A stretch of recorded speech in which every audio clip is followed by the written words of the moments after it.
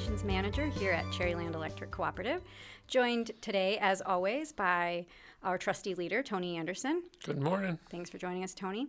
And we're also joined today by an illustrious guest to talk about what can only be described as a scintillating topic, the Michigan Public Service Commission. You'll hear us refer to it throughout the podcast as the MPSC. And joining us to talk about the MPSC is the newest MPSC commissioner, Dan Scripps. Hi, Dan. Hi, excited to be here. I know, we're excited to have you. So the MPSC regulates utilities in order to ensure safe, reliable, and accessible energy at reasonable rates for Michigan's residents. It's composed of 3 commissioners, of which Commissioner Scripps is one. They are appointed by the governor to staggered 6-year terms, and then the MPSC also has a staff of approximately 125 employees to kind of do that work. Commissioner Scripps was appointed to the commission by Governor Whitmer on February 25th of this year and formerly served, he may be familiar to some of our listeners, because he formerly served as the Democratic representative for Michigan's 101st House District, which represents Benzie, Leelanau, Manistee, and Mason counties. How long ago was that, Dan? 2009 and 10. So Okay. just wondering. Wow. Okay. 10 years. I know. Didn't think it'd been that long. And he and his family live in Northport, so right in Cherryland service territory.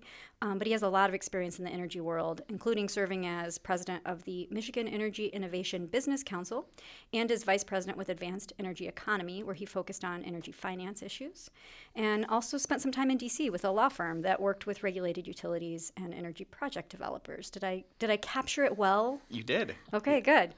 So given all that, you've been involved in, energy policy advocacy and now on the regulatory side in Michigan for well over a decade.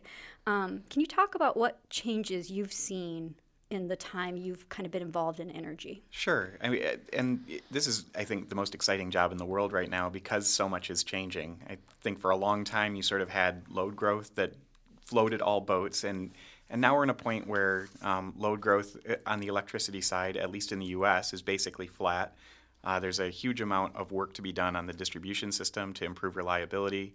There's a changing generation mix, driven largely by economics, falling prices for both natural gas and renewables. And, it's an interesting time to be a regulator. It's an interesting time, as you all know, to be in the utility business and try and manage those different forces as best that you can.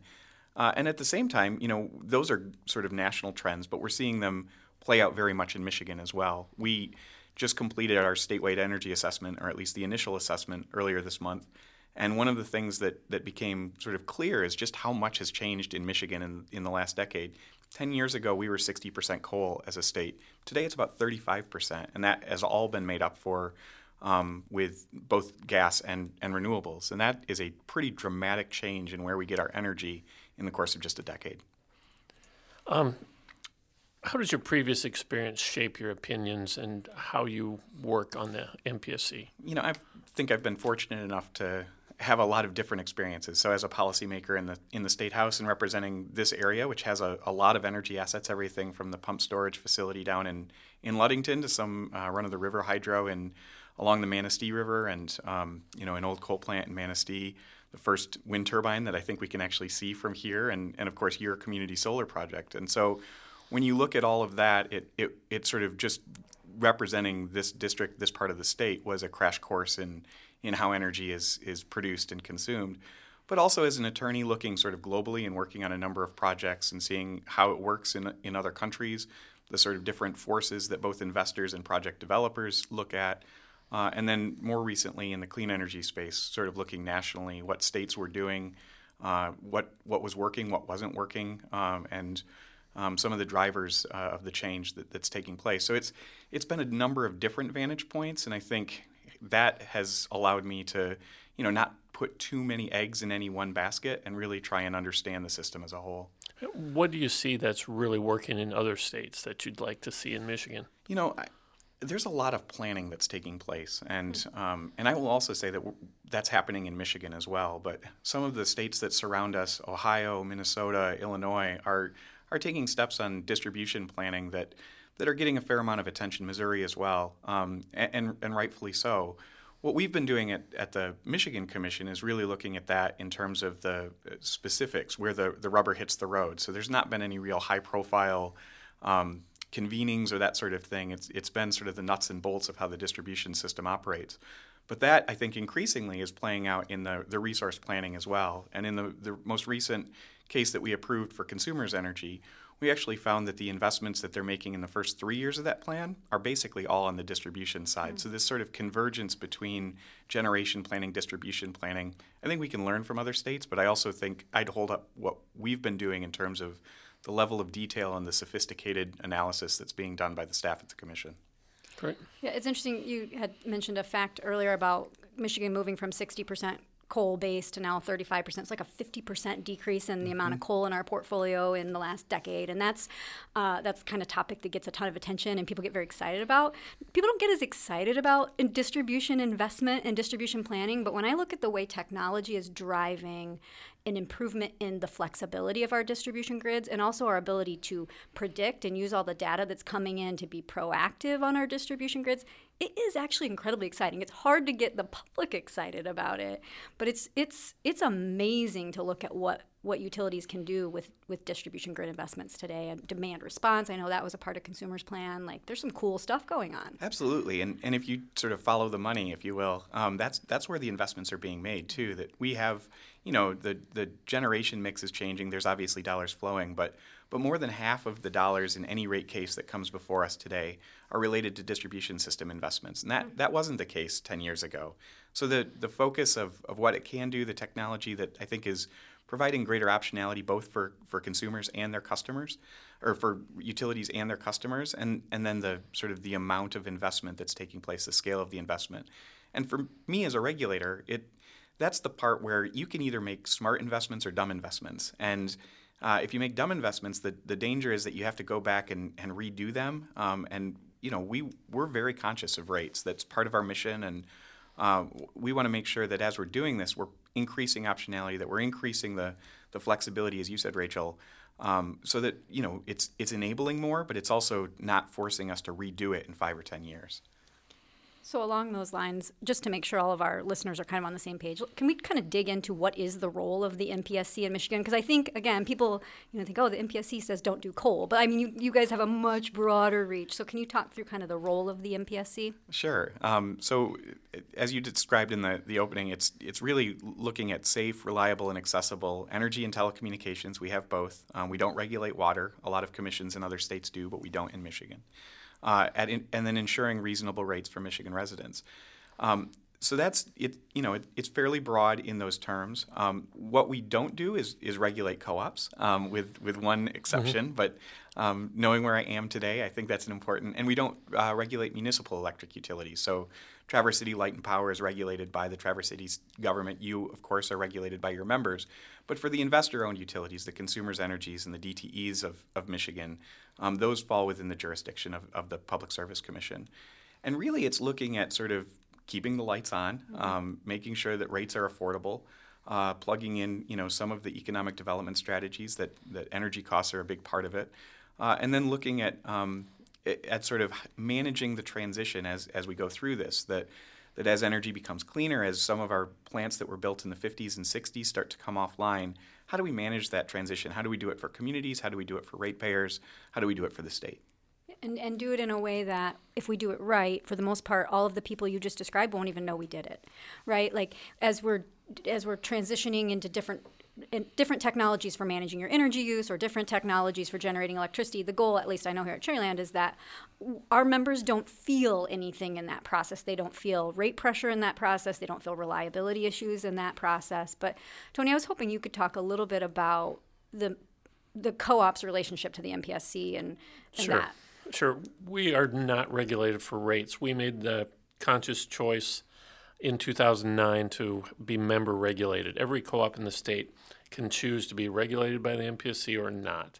And I believe it's Cloverland Electric Cooperative is the only co-op of the 9 co-ops in Michigan that stayed with MPSC regulation.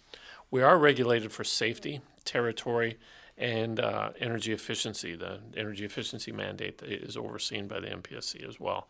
So we do have some regulation from the MPSC, but municipals are not regulated by the MPSC and have never been, under the theory that they elect their representatives.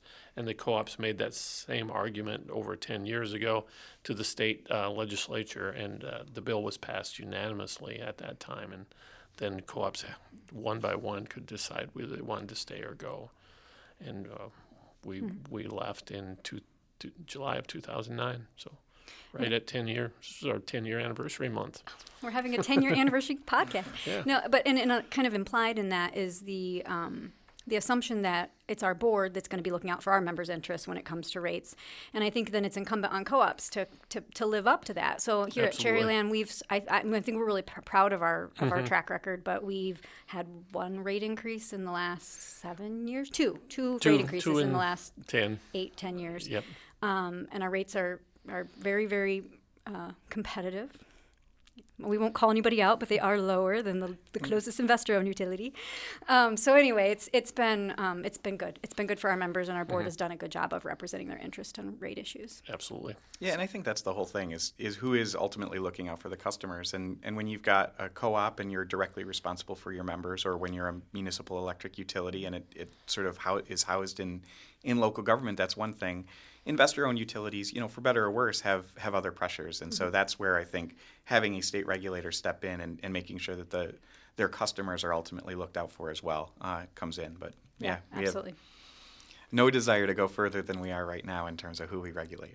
Well, we appreciate that. Note that, whatever time that was on the podcast. No, I'm just kidding. So one of the things I was hoping we could kind of talk about as a group is just, we've talked about where we've come as a state in the last 10 years, and that transition is ongoing. Technology is changing so rapidly. And I just kind of want to hear from both of you what you see as the biggest energy challenges that we're going to face as a state over the next, let's say, decade. For me, it's building at scale. As the coal plants shut down, we need to build renewables at scale. Another pump storage would be great, but we need more wind farms in the state, and we need large-scale solar if we're going to really shut down those coal plants.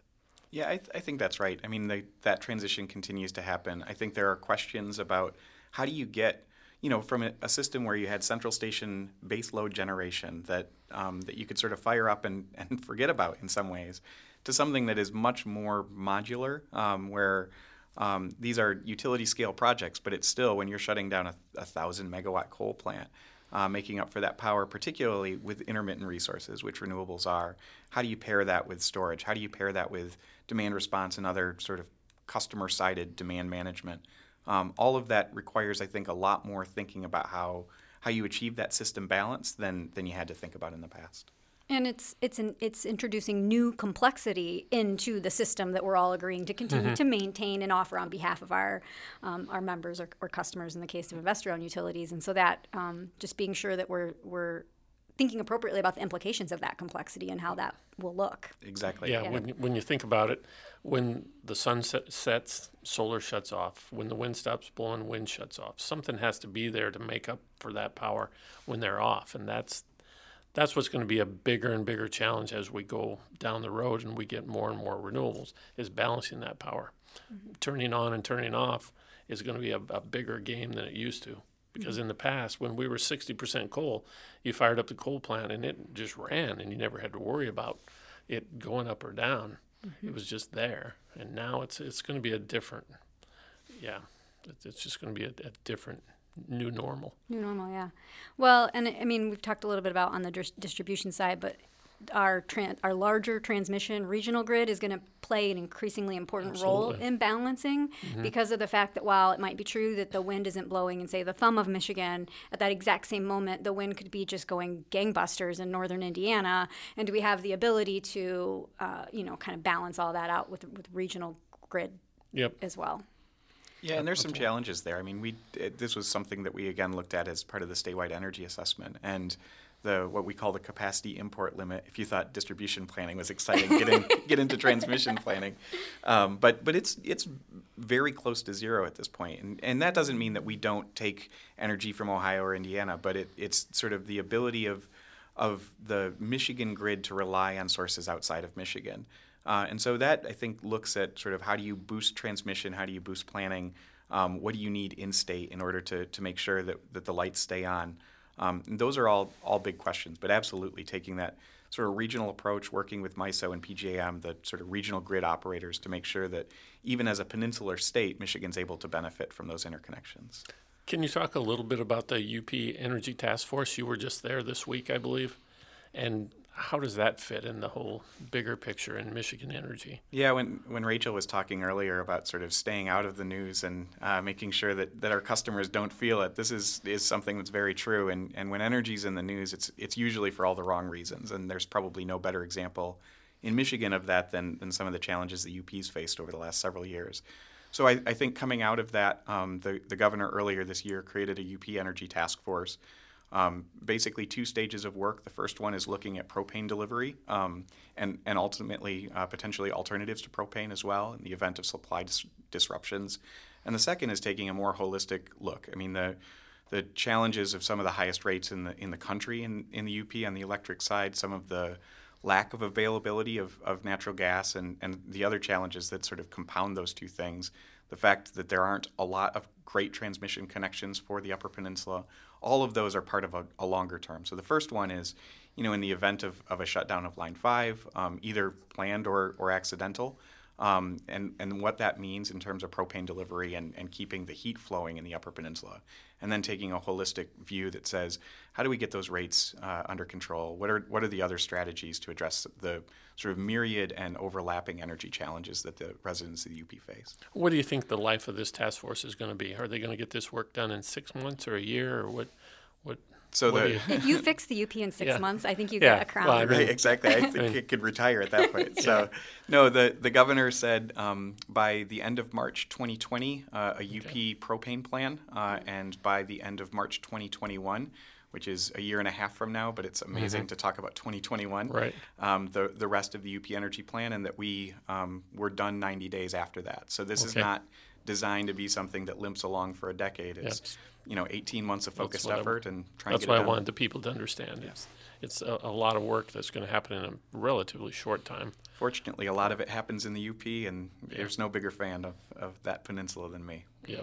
Well, and one of the things that not all of our listeners may have kind of context for, one of the challenges with the UP has been that Michigan has not always been able to kind of be seen as a whole state when it comes to energy planning. Because you mentioned transmission, the bulk of the UP's energy is coming from Wisconsin because that's where it is land connected to.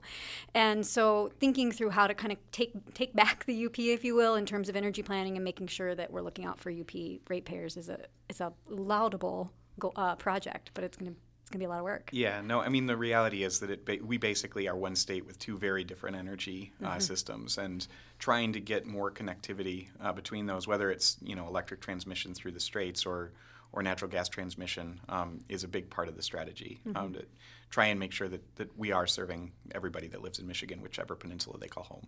We'll have to have you come back and give us an update on the UP task force at some point. Absolutely. That'll be fun to hear about. You kind of hinted at this when we were talking about challenges over the next 10 years, but I'm going to ask the elephant in the room question, net metering. So net metering is just a topic that has had a ton of attention in Michigan in the last, we'll be generous and say 18 months in terms of rates. The commission has overseen a few rate cases tied to setting new net metering rates. Cherryland changed our net metering rate several years ago. So I was wondering if you can just talk through some of those conversations and kind of where we're at. Sure. I'm sure that most people who listen to this podcast know what net metering it is, but essentially it's getting a full credit on your bill for every kilowatt hour that you produce from your solar system and send back to the grid.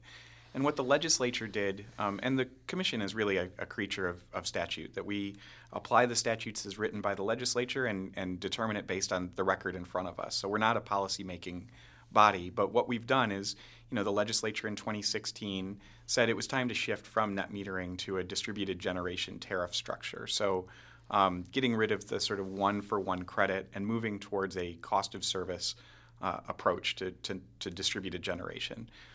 We've had 2 rate cases, one in DTE and one in UPCO so far, that have implemented it. It could be included in any rate case filed after June 1st, 2018. So those are the first 2 that are done. And in each case, the utilities proposed something that ultimately reflected what we're calling an inflow-outflow model. So you, for any electricity that you buy from your utility, again, we only regulate investor-owned utilities, but you pay the full amount of that kilowatt hour. And then for any that you sell back, it's really looking at sort of the value to the grid of the energy that you're providing. And so there is this outflow credit that's been calculated that is basically the power supply element of the utility's cost of producing that power. So you're offsetting a kilowatt hour that they would have had to buy somewhere else, and sort of what is the value that you're displacing. And that has been slightly different in the UPCO and DTE service territories. In both cases, it extended the repayment period by a couple of years. So under net metering, a solar array might pay for itself in 9 years. I think in both cases, it's about 13 years right now.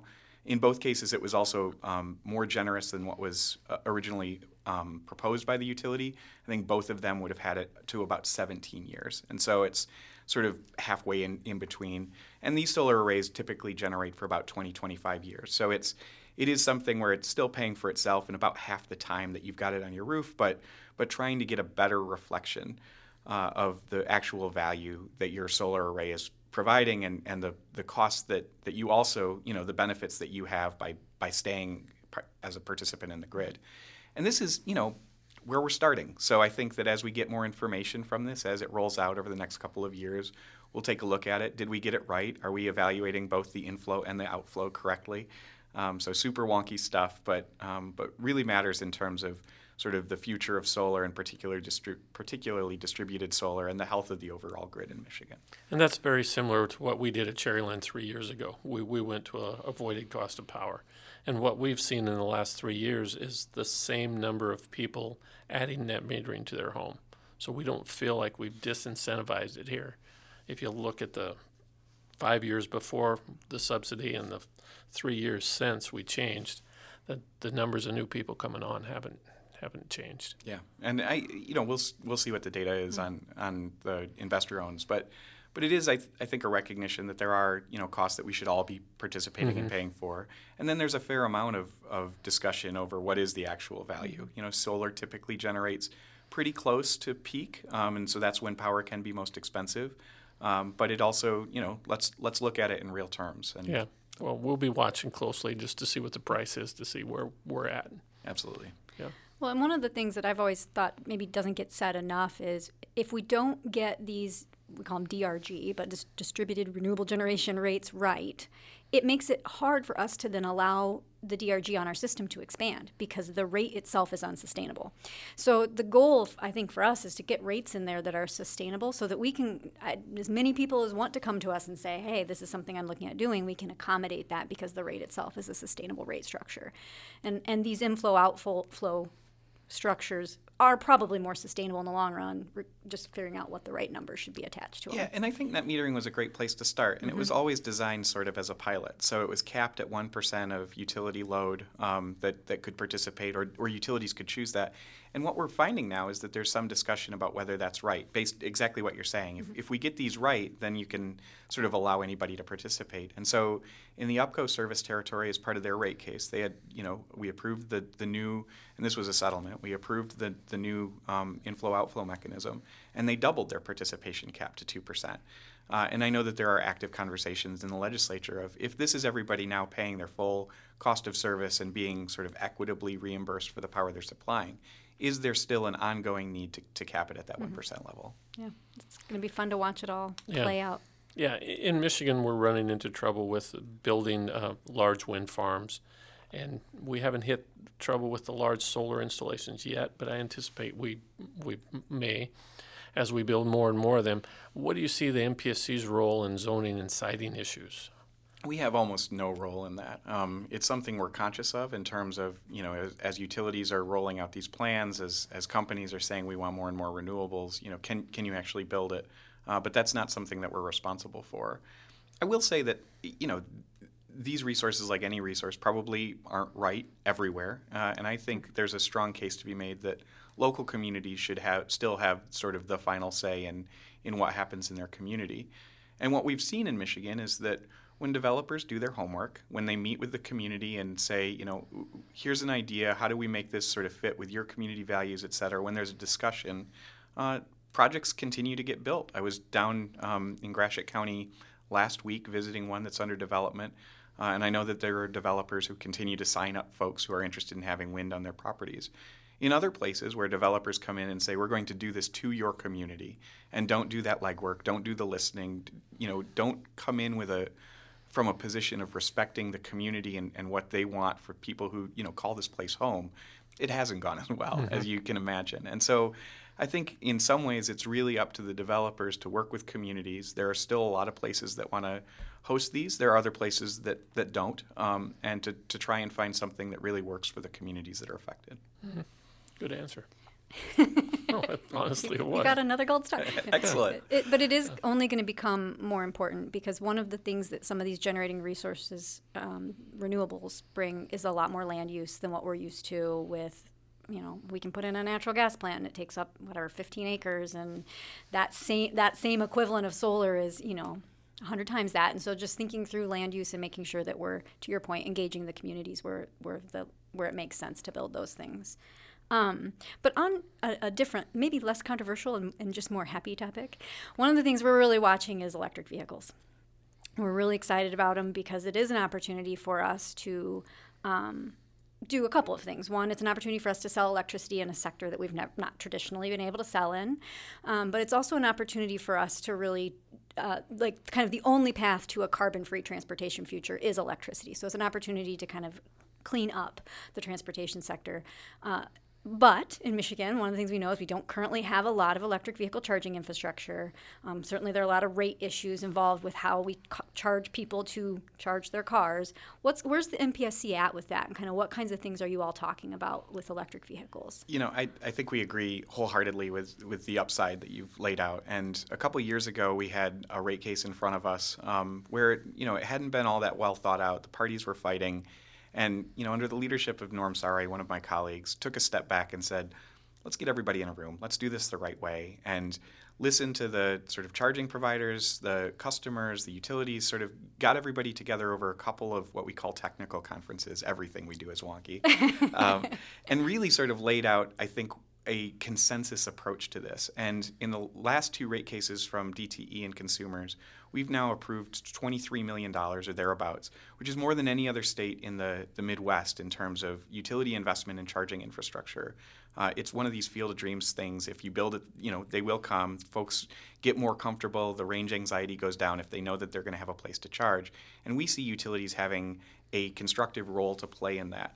Now, it's matched up with smart charging so that you can use the existing generation assets more efficiently, that you don't have to go out and build more. And as a result, we think there are rate benefits to all customers, including those who will never drive an electric vehicle, but will benefit from sort of the infrastructure they're already paying for being used more of the time. And so that, it's a starting point. $23 million is the most in the Midwest. It's a fraction of what New York and California are doing. But I think it's a way of starting the process. And then there's a lot of coordination going on with some of the other folks in state government, as well as the auto companies, charging companies, and others in terms of sort of how do you get an approach that you sort of build on the synergies. We're not doing a silo over at the Department of Environment, Great Lakes and Energy, and the car companies are doing something else, but marrying all those things up so that we've got basically one Michigan plan. It just makes sense. We are the kind of the heart of automotive, right? So why shouldn't we should have the most in the Midwest. We should have the most anywhere. Let's get it right here. But I liked your point about it benefiting more than just people who drive electric vehicles. I think about that a lot here. We're a destination. Pure Michigan has worked, and now Northern Michigan is a real destination for people coming from all over the Midwest. And how much benefit it brings to people living here if they feel comfortable bringing their electric vehicle here and then plugging it in and charging it in order to get back home. It's not just for people who drive them. Yeah, that's one of the main arguments we use. If I can sell more electricity to 1 out of 4 homes that might have an EV, I can lower the rates for everybody or keep the rates stable for everybody else. So everybody does benefit when the more and more EVs we are able to serve on our lines. Absolutely. Yeah. If you can do it right. There's sure. smart ways and not so smart ways of doing it. But yeah. And that is another technology that's still kind of, especially the charging technologies, in early stages. And so we know we're going to make investments in things that are going to keep changing really rapidly around us, and making sure we make those investments, realizing that we might have to make them again. Yeah, and what's amazing to me is that this is changing so rapidly, and understanding the benefits of having these vehicles out. So a lot of people are talking about sort of using the cars as batteries, and there are some real challenges in terms of limiting, getting rid of the warranties and everything else. But what you can do is, with variability where a cloud passes over solar, and for 6 seconds you're not generating as much. You can dial down the charging for 6 seconds and then have it come back. And those sort of, super granular balancing effects that having sort of a resource that you need it to be charged in 3 hours, but it's only going to need to charge for 2 of those hours, and the other hour you can sort of make sure it provides a grid balancing function. That opens up a huge amount of additional opportunities. Yeah, and the ability to schedule charging in general for the time it makes sense, right? So I come home, I plug my car in, and I say, don't start charging until 2 a.m. when I'm sleeping, but the wind is blowing, kind of a thing. So yeah, Exactly. no, it's going to be exciting to watch it all play out. Or you have an outage and you can tap that car battery for an hour or two. Yep. That could be a great advantage. In order to watch my Netflix show. Isn't that what you do with outages? Watch Netflix? Yeah. So Tony, you talked about load growth, and we don't have much time left, but I do want to just talk about Michigan's energy waste reduction mandate briefly. It's basically a mandate for all Michigan utilities to incentivize 1% of their previous year's sales in savings by giving rebates to their customers or members. It's been used for things like lighting rebates, energy efficient, Energy Star appliances. I just kind of want to hear what you all see as the future of mandated energy waste reduction programs in Michigan. Well, it's legislated to go away. So as a guy who doesn't like regulation and would rather have the market prevail in that regards, I'm hoping that legislated mandate does disappear. And what we're seeing is that when you take so 2 things. When you take a more holistic approach, like the integrated resource plans that we oversee, we're actually seeing a lot more energy efficiency, not because of the mandate, but because when you consider it as a resource on par with anything else, it makes sense to do the least cost piece. And so, consumers in the approved IRP, the others that have submitted, have higher energy efficiency, energy waste reduction targets than what's required by law. The other piece is that we've tried to get a little smarter about, this is, asking a company to sell less of the product that they make, which goes against everything that most companies think about. And so how do you add incentives so that they make as much or more by doing energy efficiency as they would if they were just selling power? And that is a win-win because it's less cost for the ultimate customers, but also can make sure that the utility companies, the energy providers are looking at things that help their bottom line as well.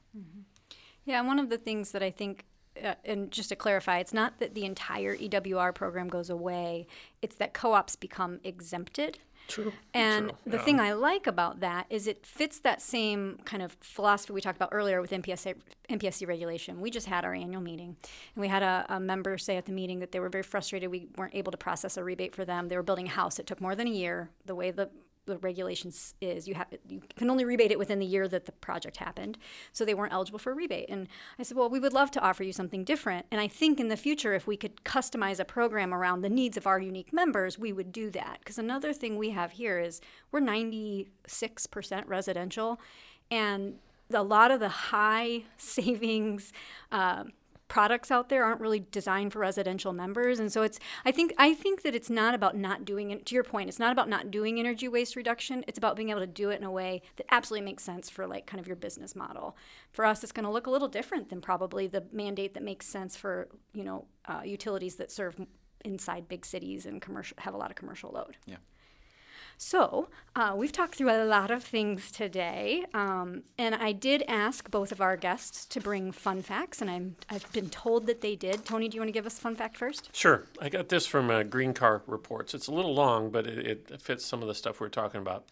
And they say transitioning the U.S. to 100% renewable electricity would require building 1,600 gigawatts of new wind and solar capacity to replace the fossil fuel generation we have in the U.S. You don't have to understand what gigawatts are, but just understand what 1,600 means.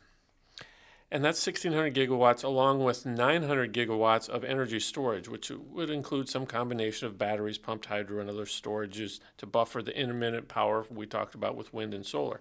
So we're at 2,500 gigawatts of stuff we have to build. The U.S. currently has about 130 gigawatts of wind and solar capacity. Thus, a transition to 100% renewable energy would require as much new capacity every year for the next 11 years as we've installed in the past 20. So the point of that fun fact is we need to get building if we're going to get to where everybody on the green side wants to get. We have a long ways to go and a lot of stuff to build. exciting. So I think I totally misunderstood the question here. There's there's no not wrong at way all. to do a fun fact. That was fun for me. What's That fun is for you? So I've got 2 kids, and they're at Northport schools, and there's a lot of opportunities for music, and they're both super musical. But my fun fact is that my 4-year-old knows every single word to John Denver's "Take Me Home, Country Roads," and if you ask him, this little red-haired pixie boy will belt it out with all the enthusiasm that you can imagine. So last year they were auditioning for Munchkins in The Wizard of Oz, and it was, I think, ages 8 and up. And he went in as a 3-year-old and locked us out of the audition room, sang Country Roads to the casting person, and ultimately ended up as the most Munchkin of the Munchkins. As a 3-year-old? So, yes. You should have brought him with you. We could have had him sing us off the podcast He will today. absolutely steal the show of any show he's in. So That's awesome. Also, he can forever be the most Munchkin of the Munchkins, and that's fantastic. See, that you brought the best fun Yeah, fact. you absolutely got the fun fact right. We kind of flip back and forth. Sometimes we bring personal fun facts. Sometimes we bring things that are unique to the topic. But mine is a little apropos of the topic today. We have a new rebate program we've been running at Cherryland for about 7 months now. It's not a part of our energy waste reduction program. It's designed to help introduce our members to either new technologies or technologies that would encourage them to fuel switch off of a fossil fuel onto electricity. Because the benefit for them to do that today is we're going to cut their carbon footprint by 60% immediately because of our power supply. So in that time, we've rebated close to 50 projects, and there are things from electric vehicles to charging stations to well-connect heat pumps, all kinds of things. And we've, as a result, put in basically 200,000 kilowatt hours of new efficient electric load that used to be 100% fossil fuel that's now going to be at least 60% carbon free, and we're only going to see that number go up. So we're really, really excited about that program, excited to see where it goes and continue to offer those types of rebates and those types of programs. fantastic. So I want to thank you again for coming in to see us and talk about the MPSC, and we will definitely have you back to talk about energy issues in Michigan.